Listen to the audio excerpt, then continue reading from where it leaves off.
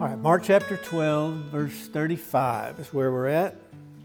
And here, Jesus turns the tables on the priests, scribes, and Pharisees who had been confronting him with questions, try to catch him in saying something that they could use against him. And he turns it on them, and now Jesus asks them a question and shows his wisdom and his power and authority, and they couldn't answer him.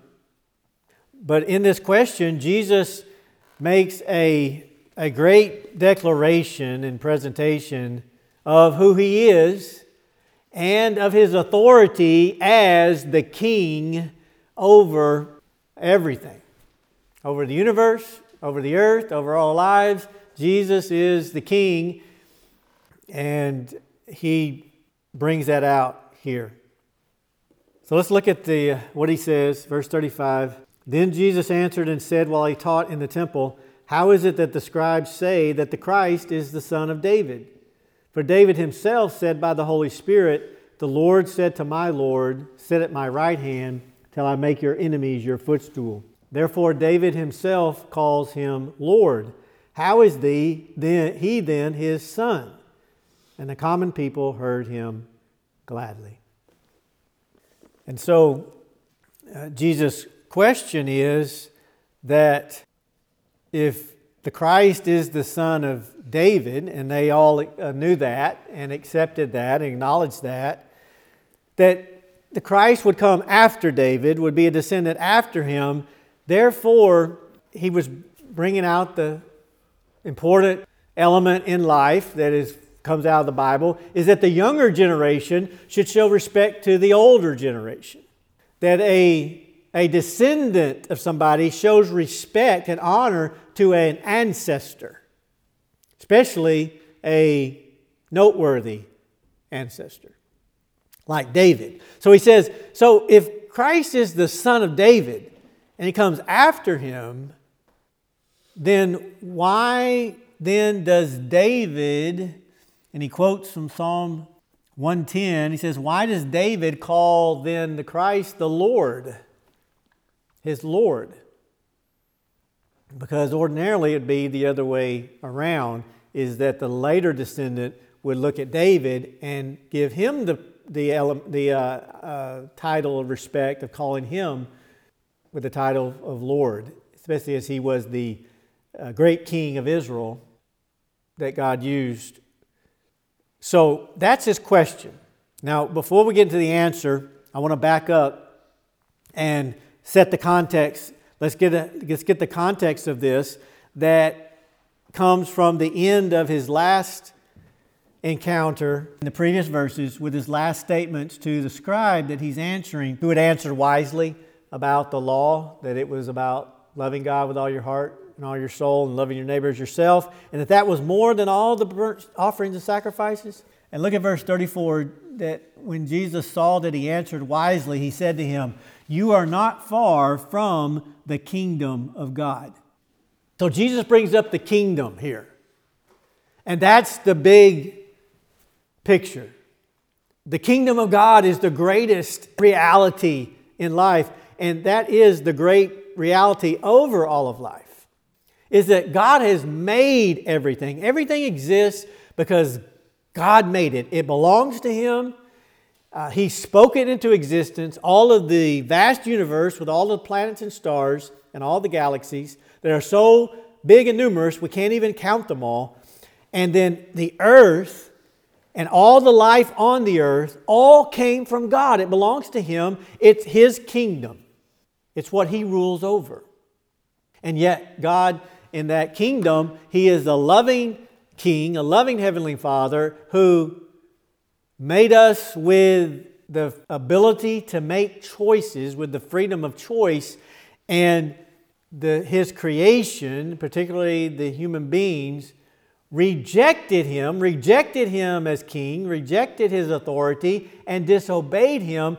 And that God is carrying out a process now of bringing us back into His kingdom where we submit to Him. And that is really what salvation is about. is we come back to God and say, God, I have sinned against you. I've rebelled against you. And that was foolish because you made me. You made everything. Everything belongs to you. And it is a huge mistake to sin against you, to disobey you because you're God.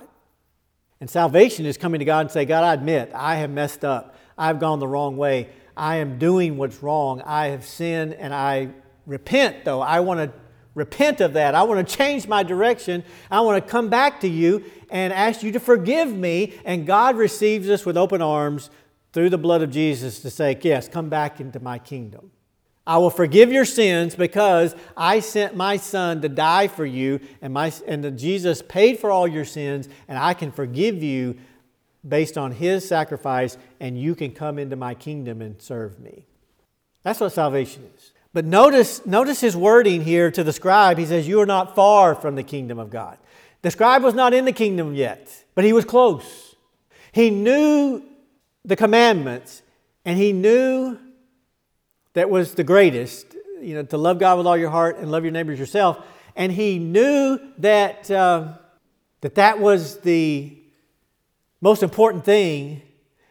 And the one last thing he needed, where he was not far from it, he was close, but he wasn't there yet. He needed to take the step to confess his own sinfulness, his own shortcoming, his own failure, and to believe on the Christ to save him. That's what he still needed to do. And probably he did that. Probably getting this close, he probably did that. He became a believer. But he needed to do that one last step, and then he would be in the kingdom of God, the kingdom that Christ rules over. And here's the big element of the kingdom, is that God's the king. He's in charge, but we are separated from Him because of our sin. And so in His wisdom, His plan was to send Jesus here to the earth to become a man, to be on our level so that He could bring us into the kingdom. And Jesus, the Messiah, is the way that God brings the kingdom into His earth, into our lives, so that we can be a part of it. And so the Christ had to become a human being, fully a human being, while at the same time being fully God still. And that is what we have in Jesus, and that's what He presents here. So let's look at those two. He presents the first when he says, how is it that the scribes say that Christ is the son of David? And so he acknowledges that the Christ was the son of David. And this was prophesied in the Old Testament. David was told, 1 Samuel 7 is one of the places where it's presented, a great text of Scripture where David is given the promise that one of your sons are going to sit on my throne, on the throne of David forever. And so he says it was going to be one of his sons, a human son that would come later. And that is who Jesus was. That is what He was doing when He was born of Mary. He was born as a human being of the house of David. Both of them, Joseph and Mary, were descendants of David. Of course, many different branches of that tree came to them. And so on his mother's side, Mary, she was a descendant of David. And Joseph was a descendant of David also. And so he received, being, in a sense, technically the adopted son of Joseph, he received he was a rightful heir to be the king of Israel. The king of Israel, descendants of David, were all human beings. And so the Old Testament clearly proclaims that the Messiah would be a human being and be the king of Israel. The Jews understood that and they accepted that, but that's all they looked for. They thought, we're going to have a human king come eventually, and He's going to be the king of Israel forever, and He's going to defeat all of our enemies. And that was their concept of Messiah. That was their only concept, that He would be a human being, an earthly ruler, which He was. Jesus is here proclaiming and acknowledging He's a human being, which is kind of obvious. He's standing right in front of them. It's obvious He was a human being. He was breathing. He was a real person. He came and was a human being, fully human. But in the line of David as the rightful king of Israel. That's significant because he is the rightful king of Israel and has the promise that he will be that forever. Not only the promise, but the fact that he is still alive means he is still the rightful king of Israel. When did a king stop being a king in the Old Testament? When he died. He would be king as long as he was alive. Jesus, Hebrews brings this out, that because Jesus was resurrected and is alive today, is alive forever, he is eternally the high priest over God's house, and he's also eternally the king over Israel forever because he's still alive. And he'll never die, and that's how he's the eternal king. And that's what Jesus is. He is fully human. He is alive today at the right hand of God. Psalm 110 speaks of that, where he said, the Lord said to my Lord, sit at my right hand till I make your enemies your footstool. That's where Jesus is today. He's at the right hand of the throne of God as the Son of God. And he's the rightful king over Israel. And Israel is promised to be given authority over all of the nations in the end. And so in that way, he'll be king over all the earth and is king over all the earth. He is a human king over human beings on the earth, the nations of the earth. That is who Jesus is. I failed to mention earlier, I meant to mention it, we had so much to talk about today. Israel just had elections. It's very significant.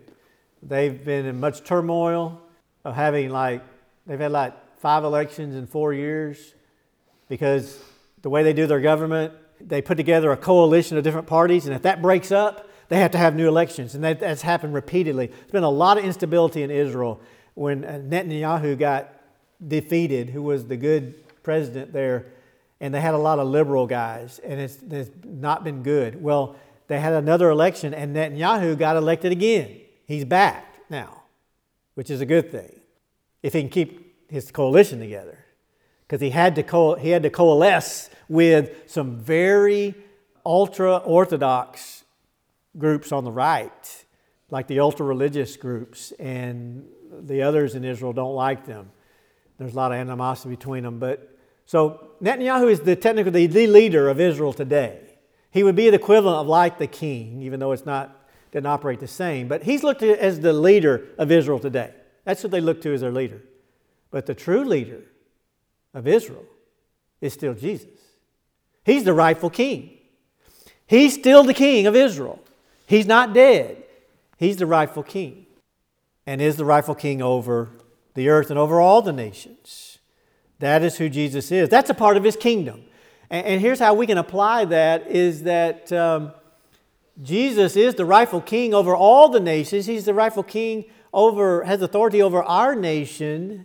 And as we elect our temporary leaders, our leaders ought to be submissive to Jesus as the king, because that's the authority God has given him.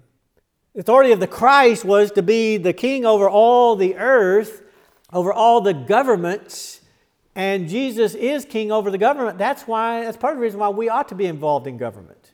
We ought to try to elect godly leaders and to work to have right things happen in our elections, because it all belongs to Jesus. And Jesus said, occupy till I come back. And we ought to try to have as good influence as we can to have a godly influence in our government. And one day, when Jesus comes back, all the governments are going to be given to him. He's going to rule over all nations.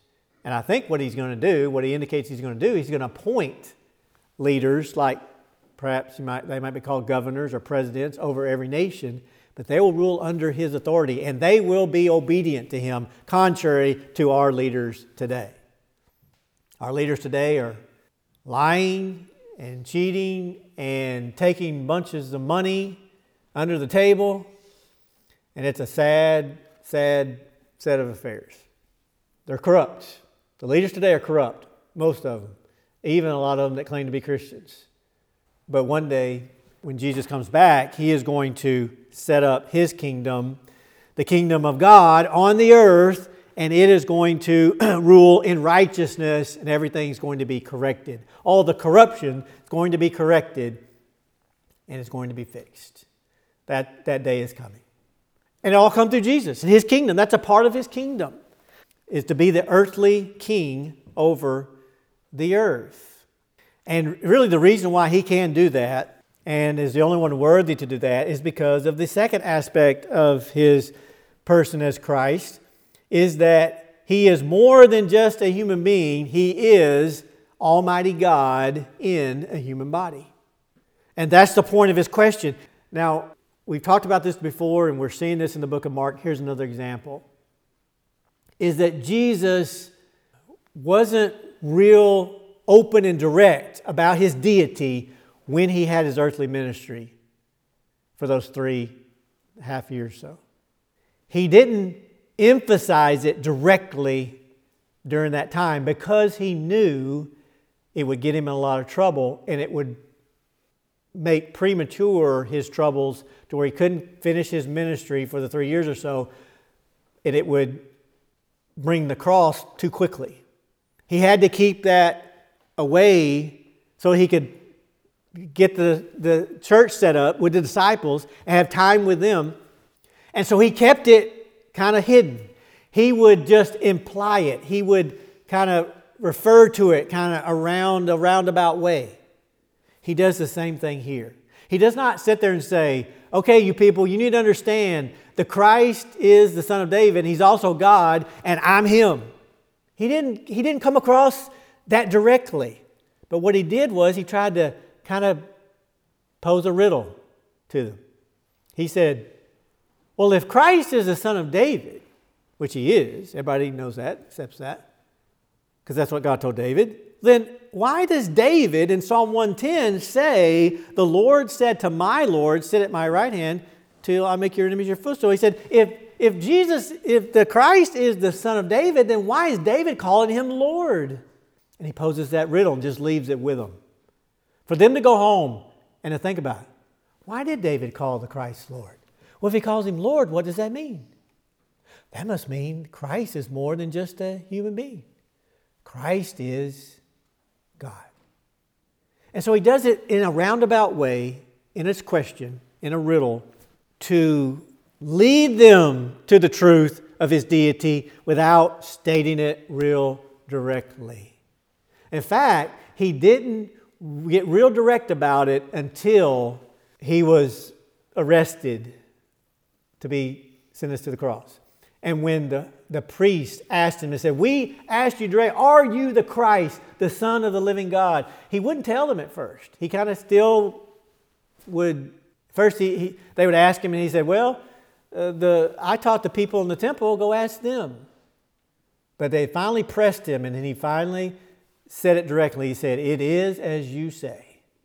And then He still didn't even say the words Himself. He said, it is as you say, and hereafter you will see the Son of Man coming on the clouds of heaven with great power and glory.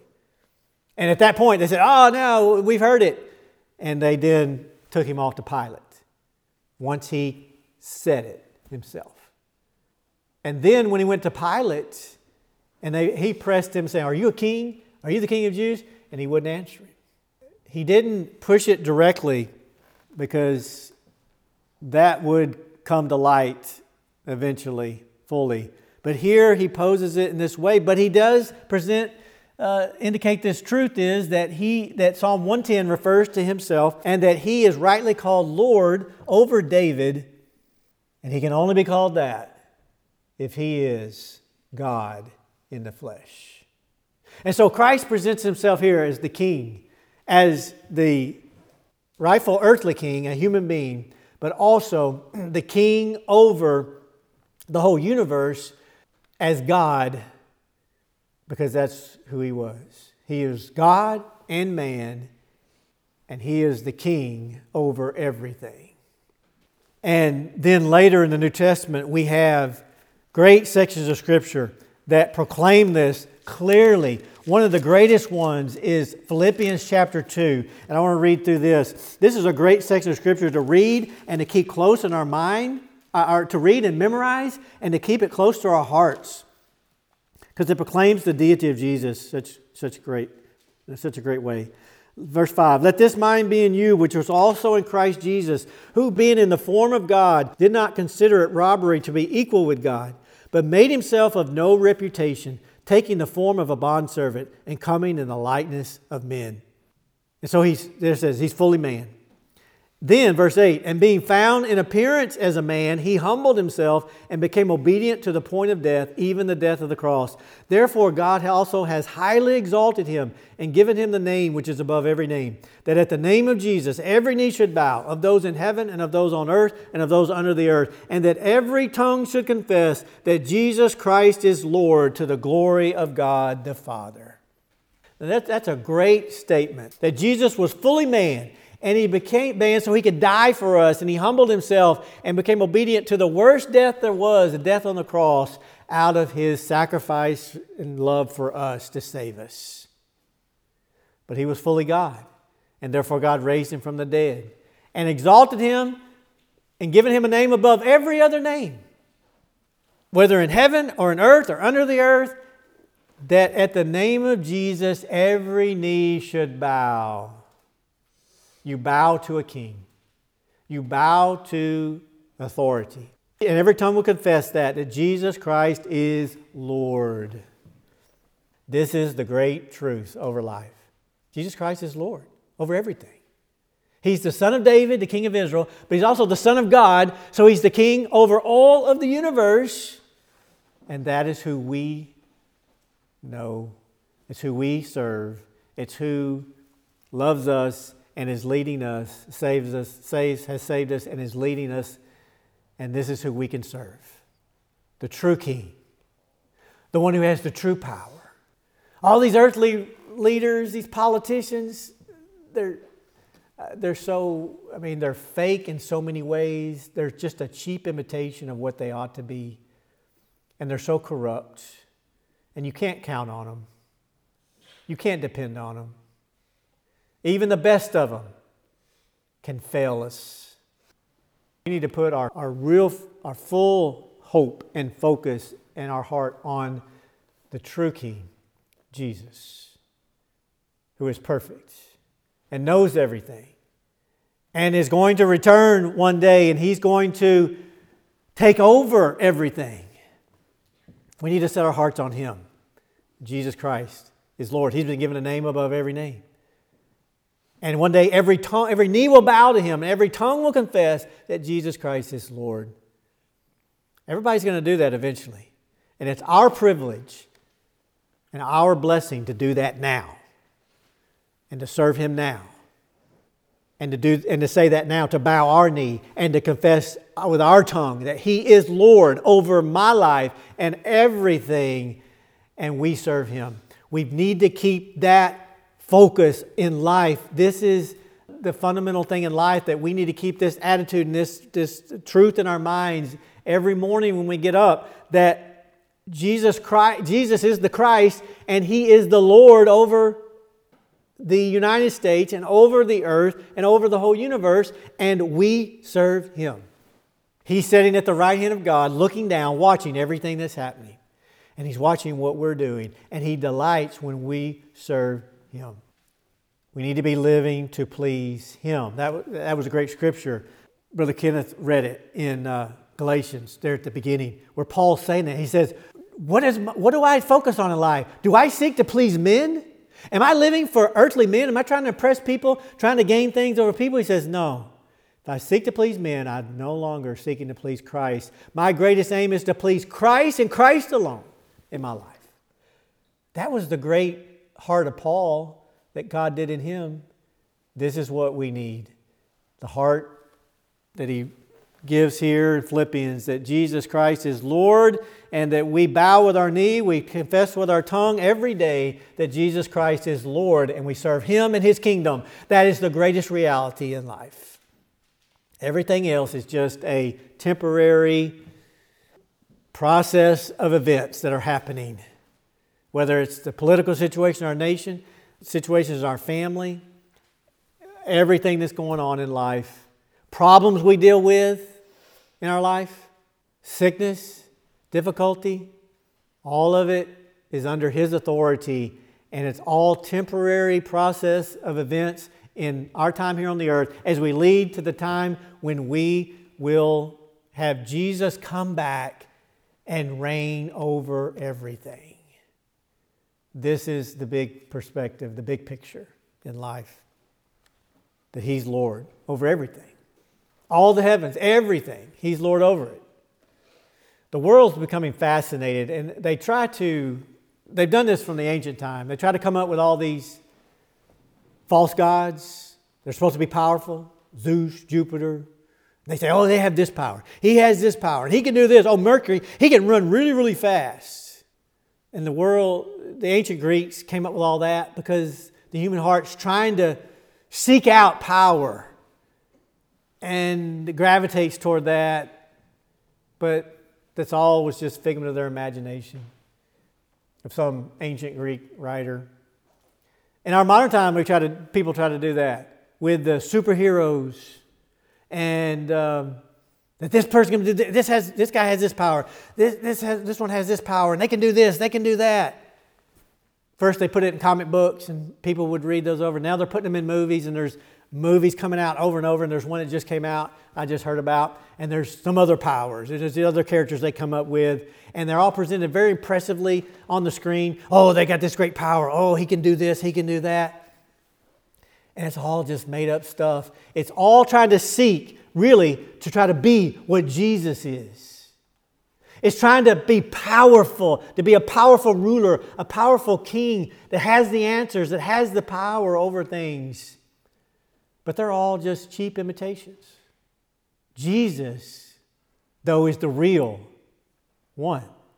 He really is the power of the universe. He really he can fly. He can create anything. He can make a whole planet disappear if He wants it to. He can do anything He wants to. He has all power. He is a real superhero. But in the greatest sense, the Son of God.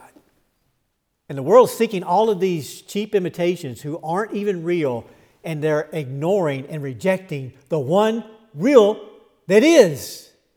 That's the foolishness of the world. But Jesus is real. He is the Christ. He was born as the Son of David.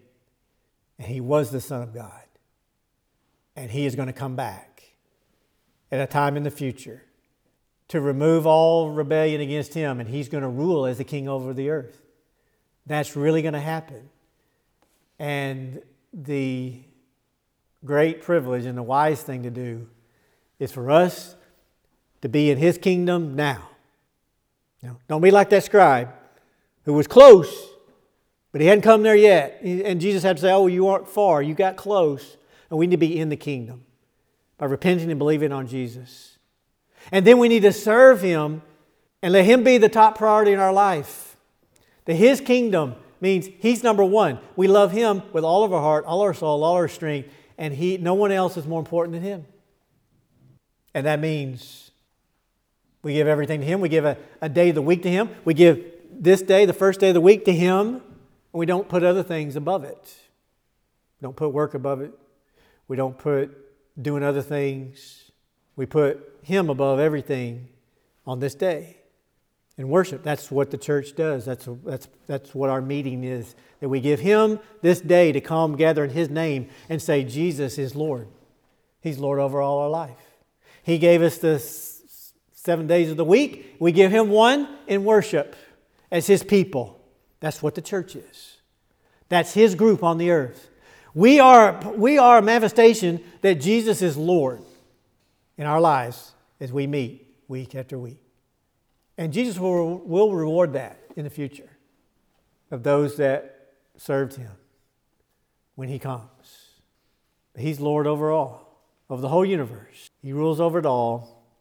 And the greatest thing we can do is to bow our knee every day and to confess with our tongue that Jesus is Lord and live our lives thinking about Him and obeying Him. That is what Jesus was trying to communicate to these people. And some of them got it, and some of them didn't. And today, some people get that, Some people don't. And Jesus says when he comes, he's going to have a judgment. He's going to separate everybody. Sheep from the goats, lost from the saved. Those that got it, those that didn't. And then they'll be regretting that forever. Those that did not bow their knee, confess with their tongue, and give their heart to Jesus, they will lose forever. But Jesus is still king, and he will reign over the earth, and he'll reign over his kingdom. His kingdom will be populated by everyone who was saved and served him, and he'll reward them how they served him, and they will be given rewards in his kingdom. Jesus is the king.